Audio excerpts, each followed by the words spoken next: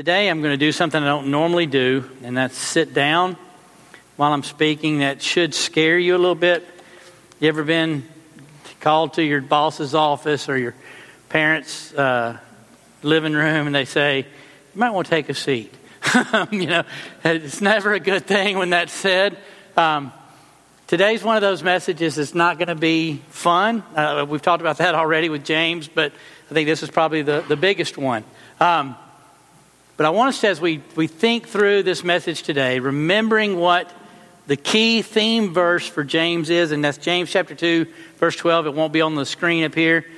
Remember, James says, "So speak and so act as those who are judged under the law of liberty." Remember, we are called to freedom in Christ. And we live a certain way because of that freedom.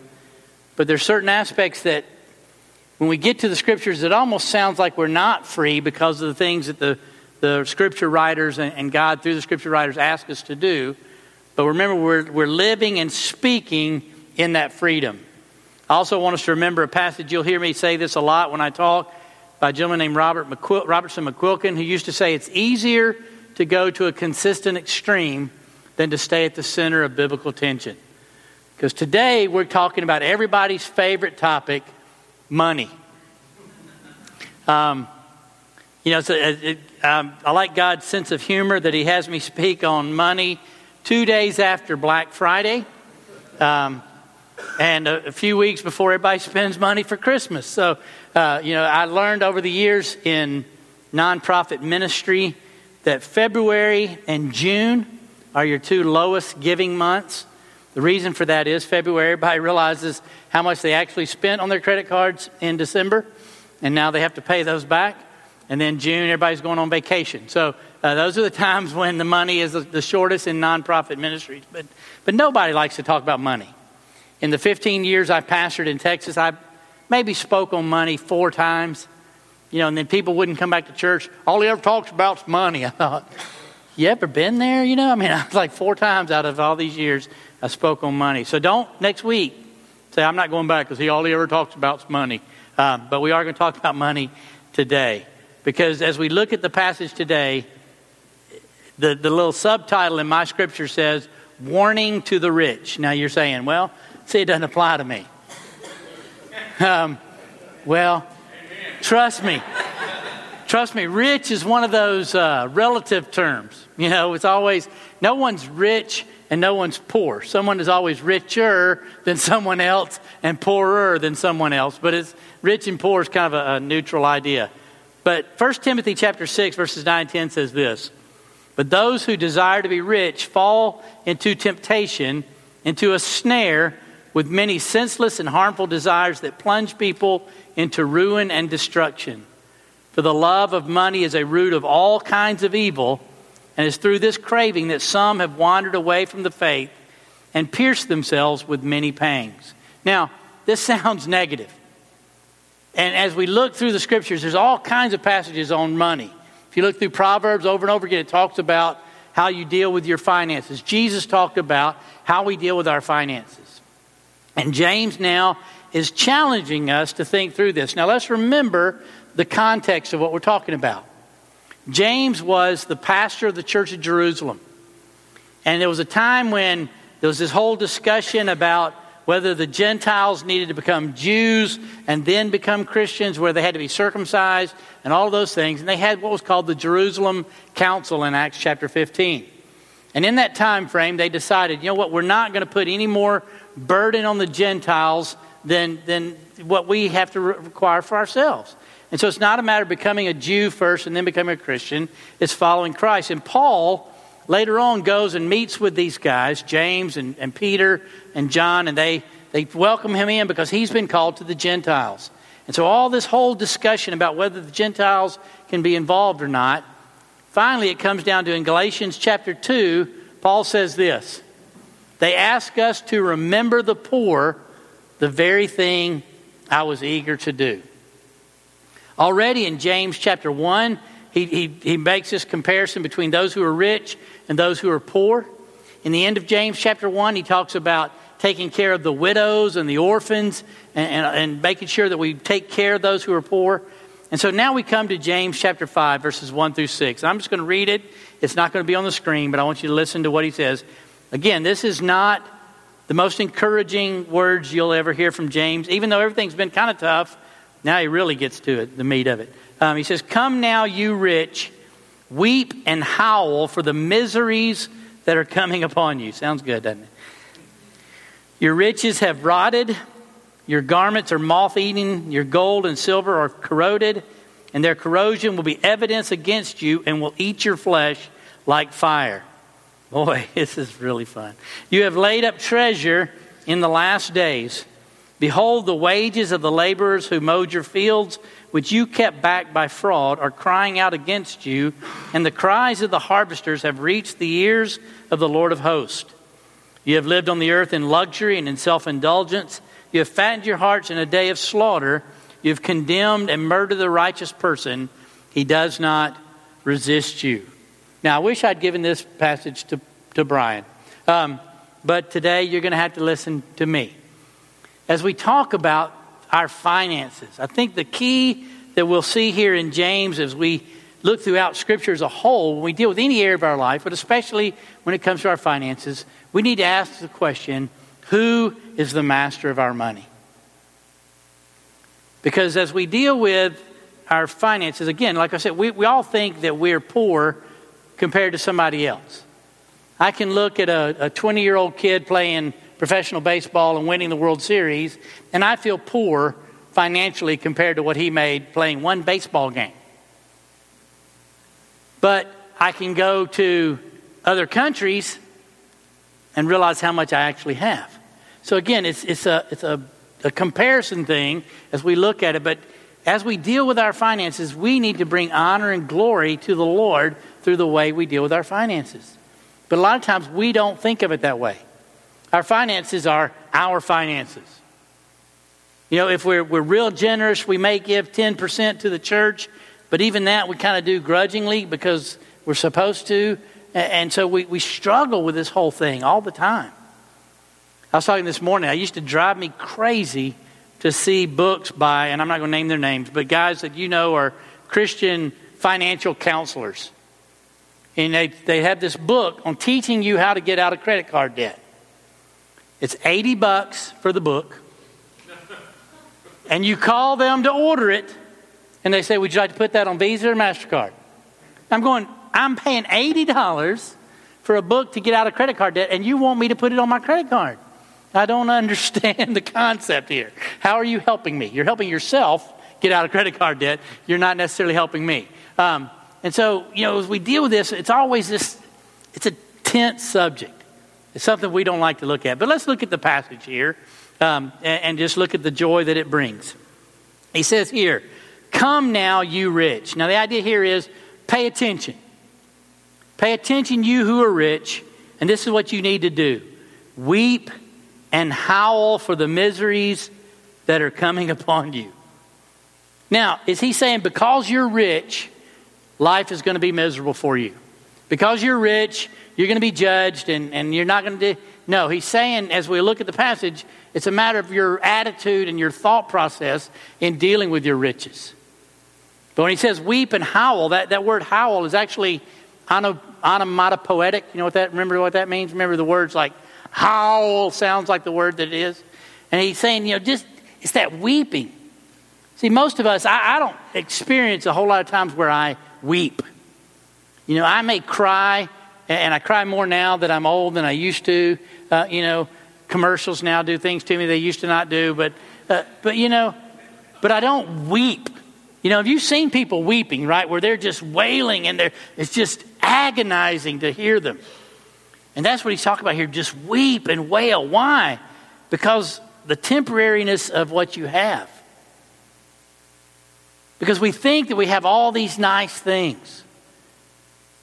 But the reality is everything we own eventually is going to rot.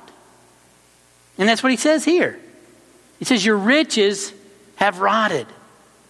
The money you're setting aside goes away. You can't save it forever. He says your garments are moth-eaten. They showed who they were as how rich they were by how they dressed. Yeah, I can remember several years ago, I was going to oversee the whole summer of short-term mission trips with Crossover in the Bahamas. And so you didn't deal a whole lot down there with credit cards at that point in time. You had to have cash. And so I'm getting enough cash for the whole summer. So I get $29,000 in cash that I've got to carry on my body to the Bahamas. And I remember walking out of the bank here in Columbia. You know, I go in real kind of nonchalant. Let's put this $29,000 in a bag that's not real obvious. And as I'm walking out, the cashier or teller hollers. I mean, I'm a good ways. I'm about Pablo's distance from the teller. She goes, "Man, you probably need a security guard with that kind of money." And I'm going, "What are you doing?"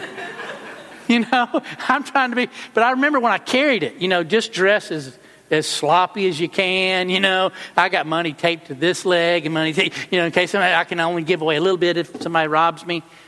But I don't want to look rich. I don't want to look like I'm carrying $29,000. But here the idea was the better you looked, you know, you were showing off your wealth by how you look. He said, "You know what? Those garments are moth-eaten. They're going to destroy. They're going to go away. And your gold and your silver have corroded." So it doesn't sound real promising if you're saving up your money. But it's really not even because these things are going to go away. That's the issue. Because the issue is whether you're poor or rich, your money is going to eventually be corroded. It's going to go away. Your clothes are eventually going to rot. You know, you can't wear something forever. So it really is not a matter of whether you have nice stuff or not nice stuff. That's the same across the board. It's the attitude that comes with it.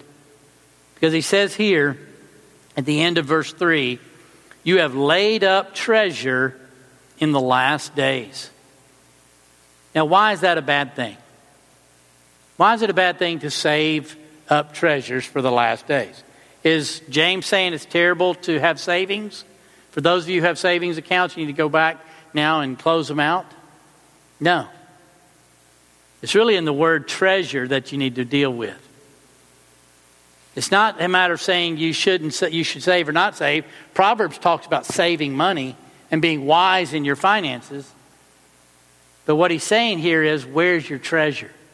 In Matthew chapter 6, he says this, "Do not lay up for yourselves treasures on earth where moth and rust destroy, where thieves break and steal, but lay up for yourselves treasures in heaven where neither moth nor rust destroy, and where thieves do not break in and steal." That's the issue. Because he goes on to say in verse 21, "Where your treasure is, there's your heart also." See, the people here in James, it's not a matter of that they have more money than somebody else. It's a matter of that has become more important to them than everybody else. Because remember, the church at Jerusalem was an interesting situation. If you remember in Acts chapter 2, it says that they had all things in common.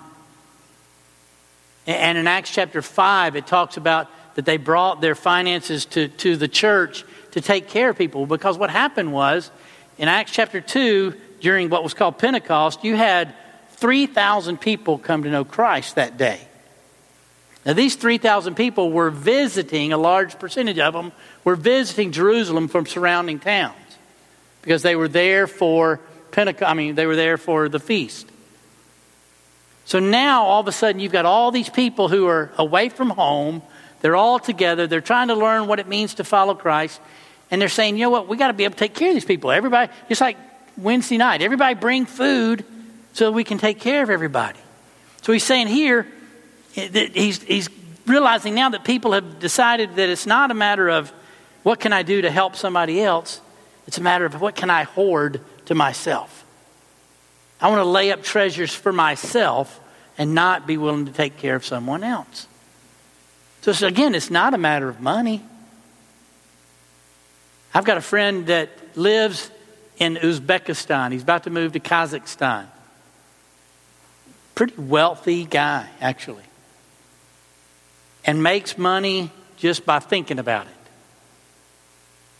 But you know what he did? Instead of staying here in the United States and making a ton of money, he moved to Uzbekistan to train others how to make money so that they could have a livelihood, so that they could plant churches in Uzbekistan and Kazakhstan. So he's a wealthy guy. He knows how to make money. So it's not the money's not the issue. It's not the wealth that's the issue. It's where your heart is. And so when we have money, do we get excited? I mean, we see it all the time. And I'm not saying yes or no whether you should buy lottery tickets. But I can remember when the lottery first was voted in Georgia. And this guy came out of the store one morning. I didn't know him, but he was so excited. I said, what are you excited about? I won $10. I said, that's great. How many tickets did you buy this morning? 20. I started thinking, okay, you spent $20 to win 10. You know, you do realize you didn't win in this game, right? But he was excited because he'd won $10. Now, granted, he was going to spend that 20 whether he won the 10 or not, so at least he got half back. But you know, we get excited because we're going to win this big amount of money. You know, the Publishers Clearinghouse. I remember my mom filled those things out. Good grief, man. She would fill them out. She just knew she was going to win the lottery, you know, and she died just as poor as she was before she filled those things out. You know, so it's a matter of where your heart is. So really what he's saying here, these people are doing something that's in a direct violation of Jesus' command. So that's scary. Then he goes to verse 4. Behold, the wages of the laborers who mowed your fields, which you kept back by fraud, are crying out against you, and the cries of the harvesters have reached the ears of the Lord of harvest. He says, the people who worked for you, you're rich because you never paid them. You say, well, that sounds pretty bad even in today's society, right? Well, it's real bad because what does it say in Deuteronomy? You shall not oppress a hired worker who is poor and needy, whether he is one of your brothers or one of the sojourners who are in your land within your towns. You shall give him his wages on the same day before the sun sets, for he is poor and counts on it, lest he cry against you to the Lord and you be guilty of sin. You say, well, that's just one passage. Wait, okay, let's look at Leviticus. You shall not oppress your neighbor or rob him. The wages of a hired worker shall not remain with you all night until the morning.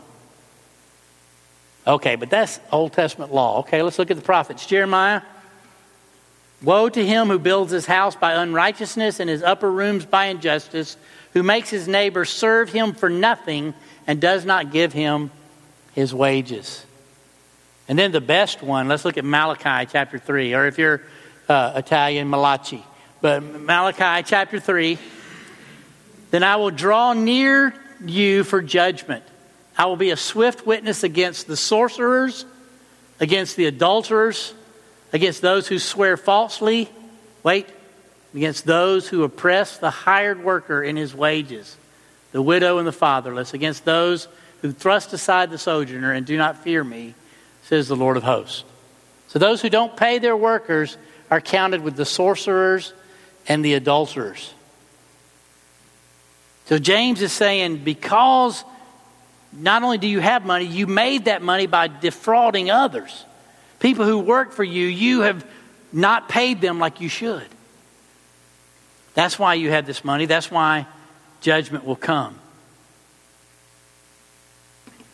So then verses 5 and 6. You have lived on the earth in luxury and in self-indulgence. You have fattened your hearts in a day of slaughter. You have condemned and murdered the righteous person. He does not resist you. See, what we need to understand here is, let's look at the positive end of this. Let's look on the other side. Is that God will bless those who bless others. Stuart Briscoe says this: God never blesses you or teaches you solely for your own benefit. God has not blessed you with finances solely so you can live a life of luxury. Does that mean you can't have nice stuff? No. But where is your heart in all of this? What's the most important thing to you? And I say you. You know what I'm saying when I say that. It's us. What's the most important thing to us? Is it having a bunch of stuff, or is it sharing with others and ministering to others and being able to bless others because God has blessed us?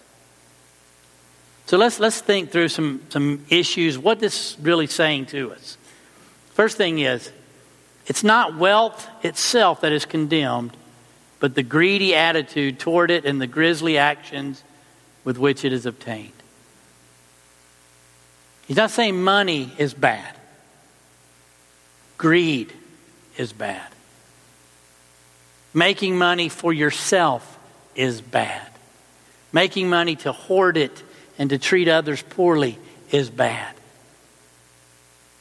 Now, am I saying tomorrow you need to go out and give all your money away to the homeless? No. You need to be wise when you're dealing with the homeless.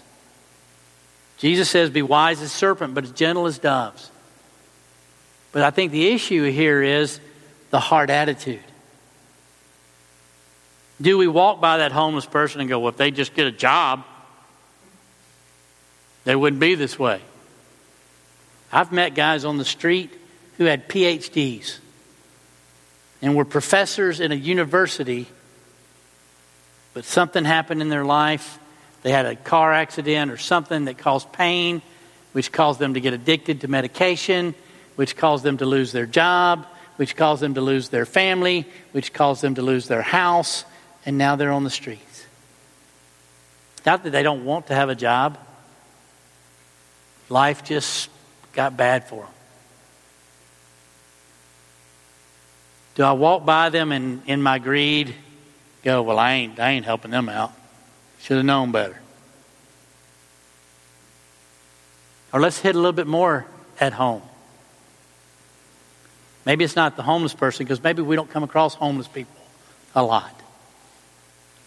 Maybe it's another need that comes into play, and we see it in our neighborhood, in our family, but we refuse to participate because it may mean I have to give something up. We have to be careful. We need to also realize that our selfish usage of our finances will be judged. Now, that doesn't mean we're going to be judged salvation-wise. If you're a believer in Jesus Christ, you're secure in that relationship. But it does mean that your actions will be judged.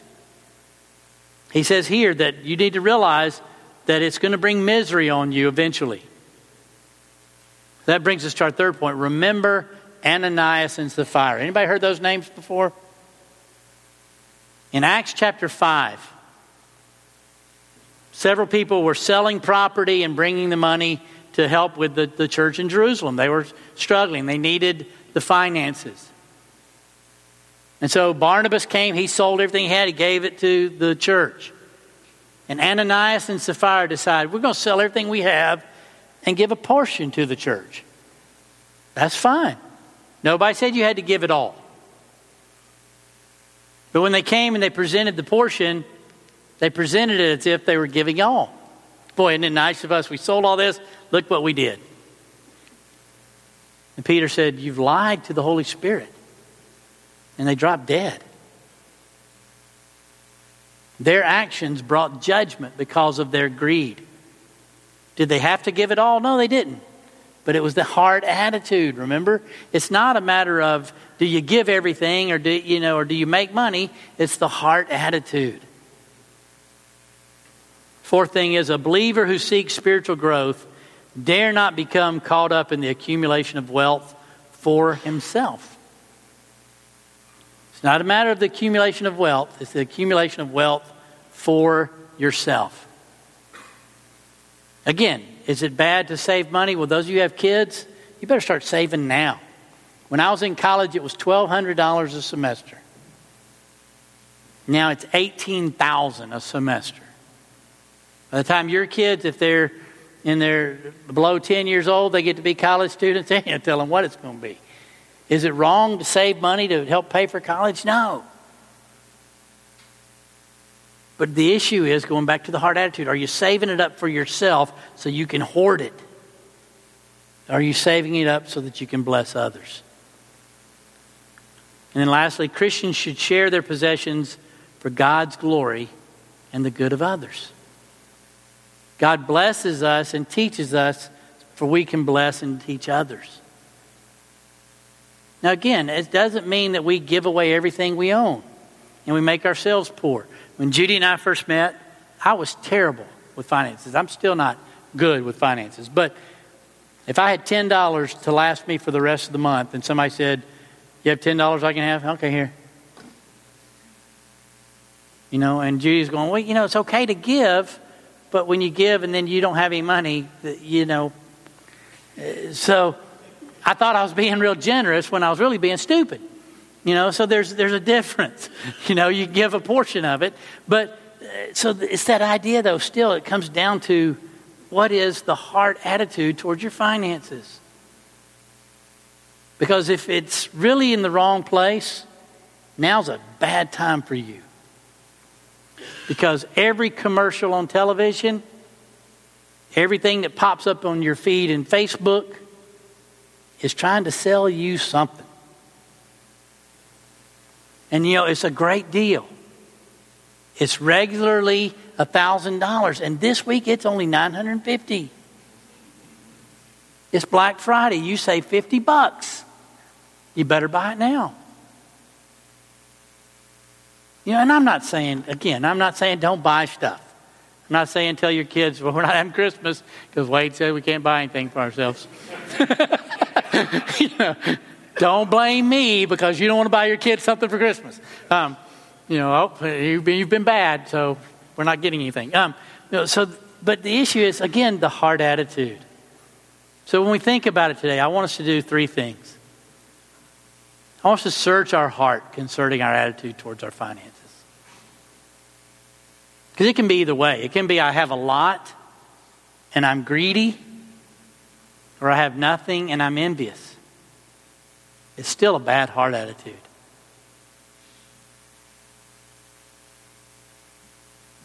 You know, I've even made this statement, and I've heard other people make it. You know, well, that guy played a terrible football game Sunday. Yeah, but he made a lot of money doing it. So it makes it okay. It makes it okay that he didn't play his heart out because he made a lot of money. You know, no, check your heart attitude. Realize that it's a commitment to who Christ is and what He's done and serving Him. And therefore, He's given us money to deal with. That's how we survive in life. If you don't have money, you're not going to make it. But the issue is the heart attitude. Secondly, I want us to re-examine how we use our finances. It's real easy now. And I'll be honest, I'll confess my sin. A new book comes out, and I love to read, and I go, wow, I'm in the middle of 10 books right now. One more ain't going to hurt. Let me buy this one. You know, I can read at some point in time. I mean, it's an obsession, I'll admit. Books are an obsession. And I have to fight myself on it. But again, I have to re-examine my use of my finances. Do I have that $20 to pay for a book? Yeah, I teased Judy when we first got married. She wouldn't let me have cash. I was a Bible college student, and I'd go to school. I'd have $20 in my pocket. I'd get home. She'd go, how much cash you got left? None. What'd you do with it? I don't remember. I know I ate something at some point in time today. I probably bought a book. I don't know. So it was better for me not to have cash. And at that time, you didn't have debit cards. So if I didn't have cash, I couldn't spend anything. So that was a good thing. So she was the wise one, has always been the wise one in our finances. But re-examine how you use them. And then lastly, commit your finances to the Lord. Because it can be an idol for us. Our money can become so important to us that we do, just like the people here in James. We treat people terribly because of our finances. Because we want more than we can have. And so therefore we defraud people. You say, well, I don't hire anybody and have to pay them and refuse to keep their money back. But there's other times when we defraud in other ways. So James is saying, remember, so speak and so act as those who will be judged under the law of liberty. God has given us freedom. And in that freedom, He gives us finances. And He gives us the freedom to abuse those finances if we do. He doesn't say, if you abuse it, I'm snatching it back. If that were true, there'd be a lot of people who wouldn't have anything. He's saying, I'm trusting you in the law of freedom and liberty to handle these finances that I give to you in a way that brings me honor and glory and blesses others. What are you going to do with it? And what's our heart attitude when He gives it to us? Wow, I got more. Isn't this great? Or how can I use this to bless others? Let's pray.